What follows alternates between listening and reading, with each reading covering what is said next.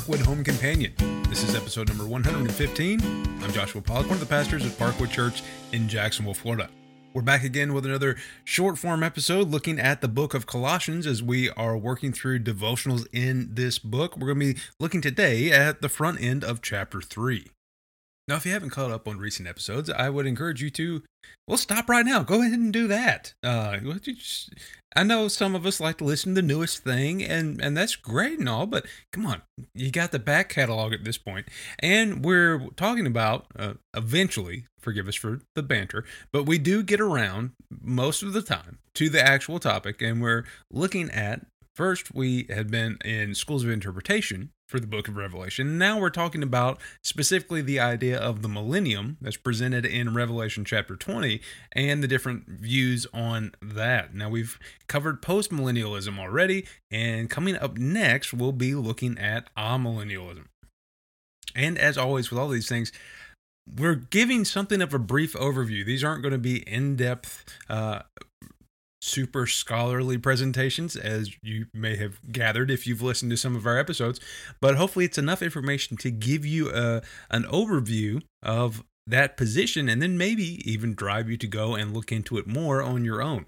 This is what we would hope from our My Church Didn't Teach That series. We're trying to present the different viewpoints that are held on Christian doctrines, on matters of the faith that maybe you haven't heard, but will help you to understand better what you believe and then be able to put that into action all the more, to live a life that is more focused and more grounded because of your beliefs in relationship with Jesus Christ. Now we're almost already halfway through July. Can't believe it. Summer has blown by.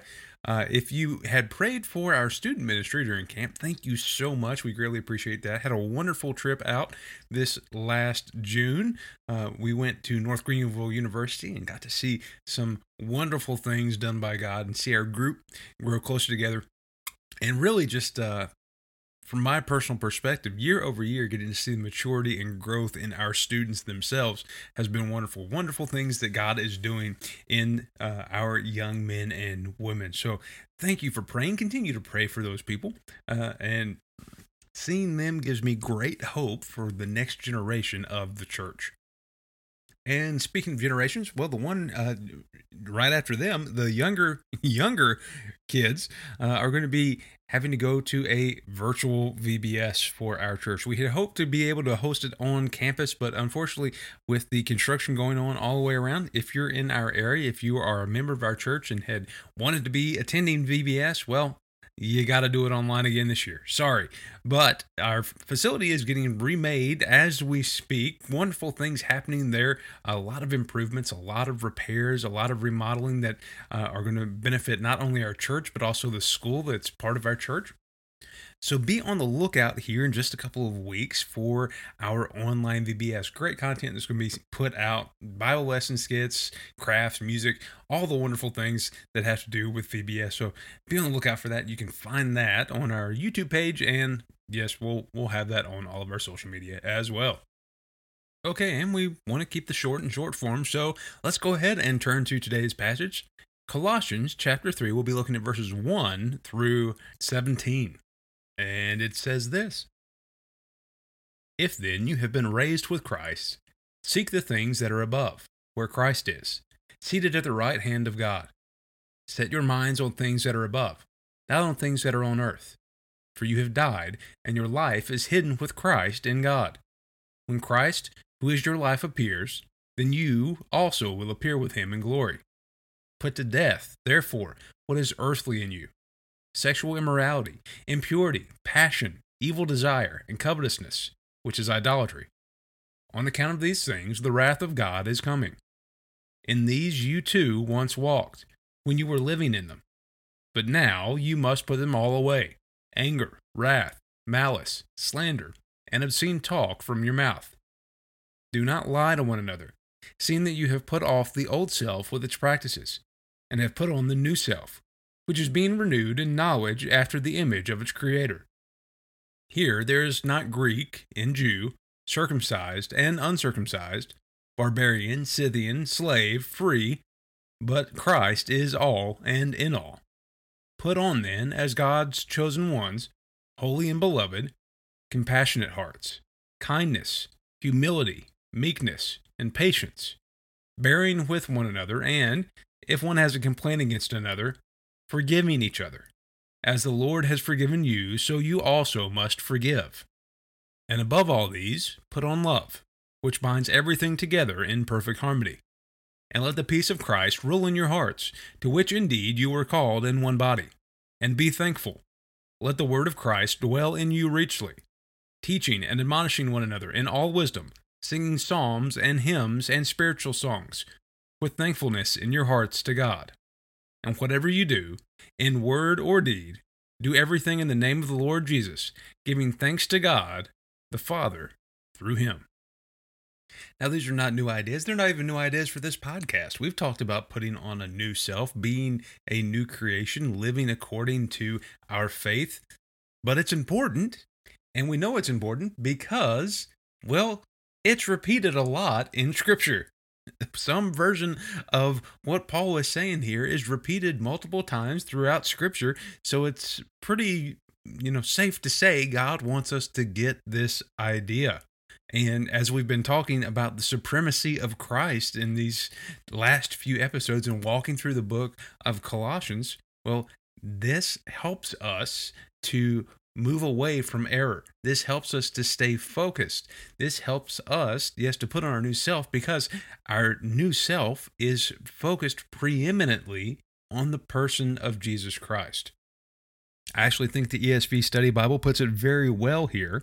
It says, to set your minds on the things that are above contrasts with things that are on earth and refers to a pursuit of a deeper knowledge of Christ himself and all that belongs to living with and for him. This would include seeking first his kingdom and living a life worthy of his name. So again, the supremacy of Christ, the preeminence of Jesus in our lives has to be up and against what was our life. And if we need a reminder, that's sin taking root, producing fruit that leads to death. And Paul gives a laundry list: immorality, impurity, passion, evil desire, covetousness, idolatry, which is idolatry. And we've got anger, wrath, malice, slander, obscene talk, and lying. Well, thank goodness nobody lies anymore. But we get a good picture here, doesn't it? What does sin do? Well, one, it keeps our heads buried in the sand, keeps our focus on the immediate in front of us and on ourselves, which again is idolatry. And then it's divisive. It pulls us away from other people and drives us towards being in enmity with one another and with God. So what's the alternative? What's the new life? Well, it's focusing on Jesus Christ, the things that are above, the things that are pure and holy and good. That is the call of our life, and that is a new self. That is a new creation. And when you know it, the exact opposite thing happens. We stop looking at ourselves, we stop looking at our immediate circumstances, and we begin to focus on the person of Jesus and see the big picture. And we're unified with brothers and sisters in Christ in mission, in word, in deed, in heart, in mind, in faith, and, in spirit, because God is working all of these things together.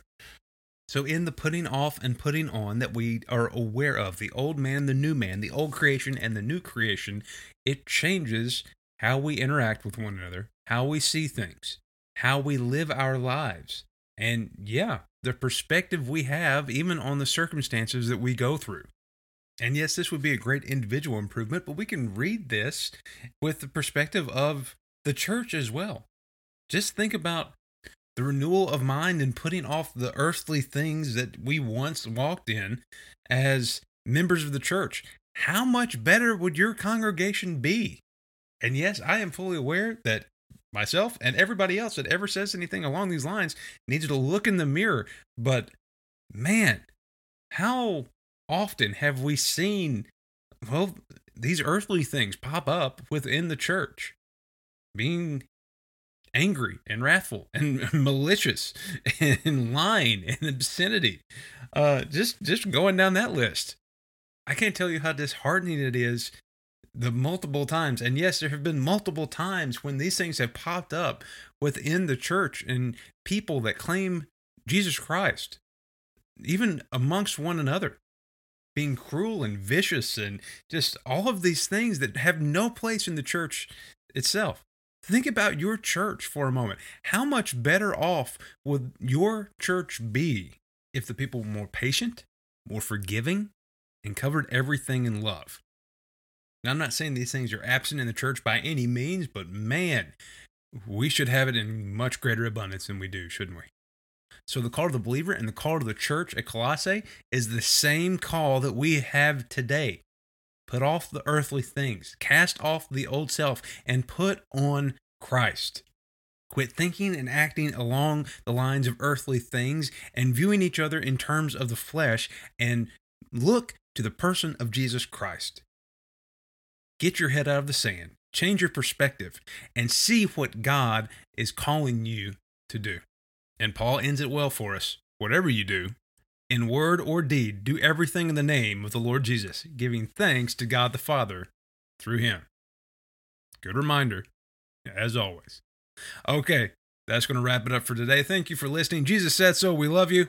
We genuinely do appreciate it. Like, share, subscribe. Help us to get the word out about the podcast wherever you have found us. Tell somebody new this week. Go grab somebody off the street and be like, hey, I've got a podcast you should listen to. And if they don't run away screaming, tell them about Parkwood Home Companion. Okay, that's going to do it. Thank you so much. Tune in next time for Millennialism. It's going to be fun. Lots of modicum of banter. Maybe one. But it'll still be. Okay, thanks, guys.